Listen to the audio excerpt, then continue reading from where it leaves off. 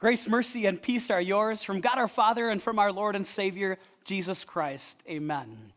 As Vicar said at the start of the service, we know that Thanksgiving is coming up in just a couple of weeks, and so we wanted to focus a sermon series on what it means to live thankful lives.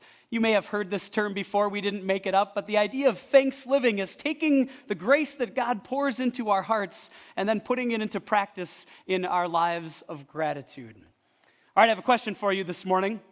It's okay to admit it because I will be raising my hand with the rest of you. How many of you, growing up, remember having a security blanket? Go ahead, raise your hand if you had a security blanket. All right, about 60%, 60 or so percent. All right, how many of you sucked your thumb or fingers or something along with that? Go ahead. Okay, that was me too. Yep, I did that. Yeah. Security blankets. Yeah, I used to look forward to going to bed just so I could have my blanket. Right? And that's why I loved Linus from Peanuts gang, because he carried his blanket everywhere. I kind of envied him for that, just to have that security blanket wherever you go, right? As something that makes you feel calm and comfortable. That's what a security blanket does. And then I thought to myself, nothing's really changed, has it? Maybe we don't carry around a blanket like Linus, but don't we have our own security blankets as grown-ups too? Maybe they come in the form of our bank account, or our jobs, or our relationships, or our houses, our cars, our cell phones, right? There's so many things in this world that we grab onto hoping for some comfort, something that will give us security and peace. That's why I love these words that we're going to look at today from the writer to the Hebrews. We'll look at verses 5 and 6 of Hebrews 13, and there the writer is going to remind us that we have the greatest security blanket of all. And that, of course, is found in our God. What the writer to the Hebrews reminds us today is that God is in control. And as we dig into that truth today, there's two things the writer to the Hebrews says. He says, first of all, that same God who's in control of all things, he's always with us. And then secondly, that he's the God that provides us with confidence and peace. Take a look with me at Hebrews 13, verse 5. Keep your lives from the love of money and be content with what you have, because God has said, never will I leave you, never will I forsake you. Hebrews chapter 13 is the final chapter in the letter that the author wrote to the Hebrews.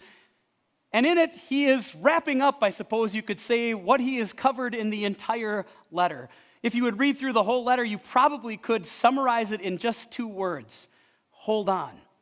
That's what the writer to the Hebrews is telling the people who are reading his letter. Hold on. Don't abandon your faith. Yes, you're going through trials, you're going through difficulties, but hold on, because it's all worth it. And in chapter 13, in his concluding chapter, what he does is give some practical suggestions, not just for the Hebrews, but for us today as well, and how to live thinking in those terms of holding on to our faith. Verse 5 starts with this idea of contentment. And if we're honest with ourselves, we know discontent more than we would care to admit. We look around at what other people have. We look around at things that we think are missing in our own lives. And yeah, the pull of materialism is something that affects each one of us. We know the Apostle Paul's words, the love of money is the root of all kinds of evil. You see, all of those things that I listed that we talk about as security blankets, none of them are wrong in and of themselves, are they? But what happens when they're everything to us? What happens when we're looking to them as our source of comfort and strength?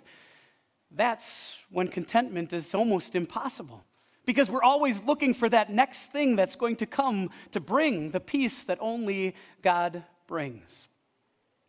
It was the Greek philosopher Socrates who said this: a person who isn't happy, who isn't content with what they have, will never be content with what they think they need. Pretty smart, wasn't he? He's exactly right. The more that I think that I need, the less content I'm going to be.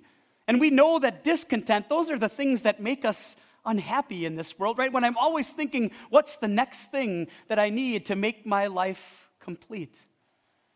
Not sure that the founding fathers were thinking of this when they wrote the Declaration of Independence, but I find it interesting that they wrote these words as the inalienable rights that we have: life, liberty, and the pursuit of happiness.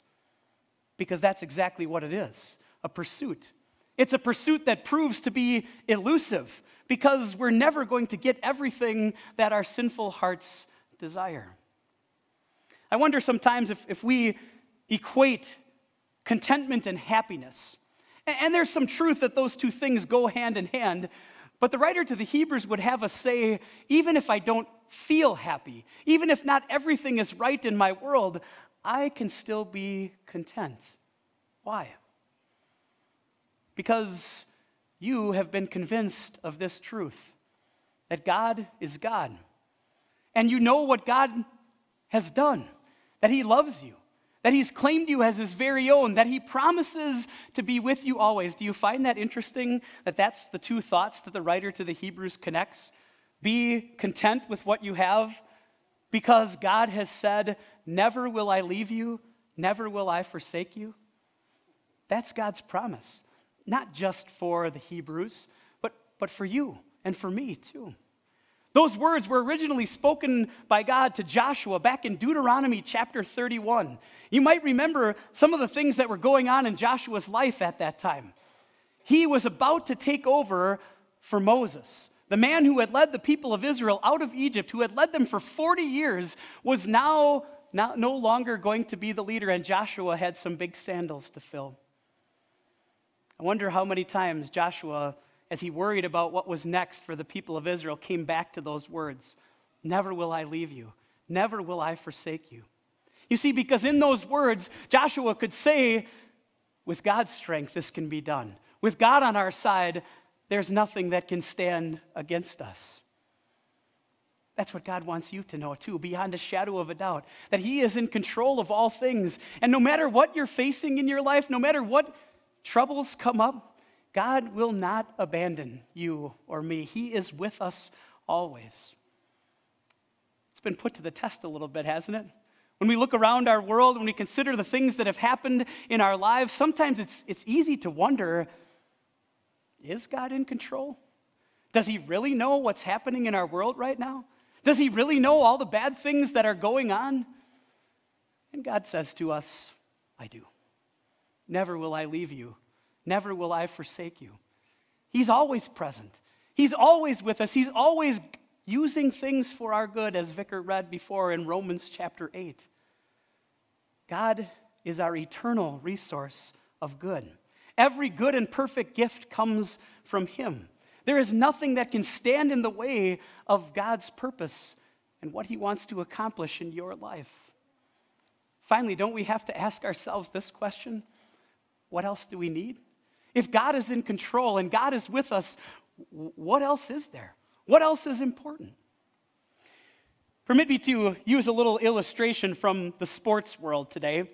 I need 3 volunteers. Well, actually, I only need 1 volunteer because I'm going to pick on my nephews who are here today. Owen and Harrison are here today. Thanks for coming, you guys. They're pretty good basketball players, 8th and 6th grade, right? Pretty decent basketball players. So I'm going to take them on my team. And let's see, we just need 1 more volunteer. Jack, would you be willing to come? Jack said he's going to come with us. All right, so we have us 4. We're going to go down to the local high school and take on the varsity basketball team this weekend. What do you think our chances are? Probably not very good, right? You have me, so that's really bad right there, okay? But wait, I forgot to tell you something. I forgot to tell you who our 5th player is.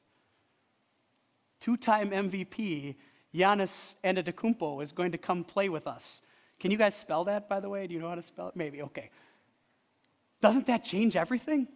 Don't you think we could take on that team and simply lob the ball to Giannis every time down the floor, and we would dominate, wouldn't we? Jack would help too, probably. Think about that. If we can use a simple illustration like that from the sports world, when it matters who's on your side, how much more does that make a difference when we talk about spiritual matters? Who is on our side? It's God, who says, I'll never leave you or forsake you. It's God who promises that everything's going to turn out for our good. That's who's on our side. No wonder the writer to the Hebrews can say this in verse 6. So we say with confidence, the Lord is my helper. I will not be afraid. What can mere mortals do to me? It's not just contentment that God gives us as he's present with us. It's confidence to live our lives every day in this world. The writer to the Hebrews uses a Greek word meaning helper. It's boethos is the Greek word, and it has this sense behind it that it's not just someone who helps, but it's someone who knows exactly what someone needs and brings that help at the very right time, the exact perfect solution for our needs. Isn't that a great description of our God? The one who knows our needs and well provides them. He meets those needs every single day. It's God who stands by our side, that leads us through this life unafraid, all the way to heaven's shores. You see, no matter what we think is stacked against us, no matter what we think this world is going to do to destroy what God has created, we always have a majority of one, and that's our God. What can mere mortals do to us? That's a quote from Psalm 118 that the writer to the Hebrew uses. And I suppose he's thinking of Romans chapter 8 as well, or we can think of Romans chapter 8 that Vicar read earlier, where Paul simply says, if God is for us, who can be against us? You see, that's really what is our source for thanks living. It's the confidence that God gives us to know that we stand before him perfected, and that we have him at our side through everything that we face in this life. So think about it. What kind of fears did you come into chapel with this morning? Fears about a relationship? Fears about school? Sorry to remind the students, but finals are about a month away. Maybe it's fears about how much Thanksgiving is going to cost this year. Fears about your job status. You see, the devil's good, isn't he? He's so good at driving us to that fear, and that sinful side of us just wants to be afraid and wonder whether God really can be trusted. That's Satan's way, isn't it? He wants to drive us as far away from God as he can get us, and he uses fear to do it. That's why God wants you to hear these words and to say them with confidence. The Lord is my helper. What do I need to be afraid of? Or as Vicar read early in Romans chapter 8, this is what God did to prove his love for you. He did not spare his own son, but gave him up for us all. Think about that. That's how deeply God loved you. And he sent Jesus to the cross where Jesus' blood stained the wood of that cross as he suffered and died for your sins. And then Jesus guaranteed that those sins are washed away forever when on Sunday morning he left his tomb. He evacuated his burial site. That's your guarantee that God loves you and that he forgives you. And then the Apostle Paul simply says this, how will he not also along with him graciously give us all things? It's Jesus. That's who assures you of God's love. That's who assures you that all of the things the writer to the Hebrews is speaking of will be true because God is faithful to those promises. And that's what brings our hearts peace. Peace with God now and forever. Listen to how Isaiah said it in chapter 32, verse 17. The fruit of that righteousness will be peace. Its effect will be quietness and confidence forever. Isn't that a beautiful description of what God gives us? The righteousness that we have through Christ brings peace that leads us to be confident and quiet. Some takeaways from our sermon today. Number one, we live contented lives because God is always with us. Never will I leave you, never will I forsake you. Number two, we live confident lives because God is our ever-present help. Yes, God promises that nothing can stand against us. Of whom shall I be afraid? Finally, number three, we live peaceful lives because Jesus has secured our eternal home. That's our lives of thanks living. Because we know that God walks with us every single step, and best of all, he has a place waiting for us with him in heaven. Doesn't that make all the difference? To have that kind of confidence of what God has done for us? To have confidence in the fact that it's all in our God's hands and there's nothing that can stand against him. What can mere mortals do to us? Yet nothing can thwart God's purpose to get you to heaven. That's something to count on every single day. I want you to try this week. The next time that fear comes into your heart or fear comes into your head of something that's going on in this world, just say that to yourself. Just say, the Lord is my helper. Whom shall I fear? The Lord is my helper. If God is for us, who can be against us? Repeat those phrases and remind yourself that you have everything in your Savior Jesus. You know what? Let's practice right now. The writer to the Hebrews says, so we say with confidence. Can I hear you say it with confidence? You can read it right off the screen if you can see it. We're going to say, the Lord is my helper, I will not fear, okay? With confidence. Ready? Say it with me. The Lord is my helper, I will not fear. Amen. The peace of God, which passes all understanding, will guard and keep your hearts and minds in Christ Jesus. Amen.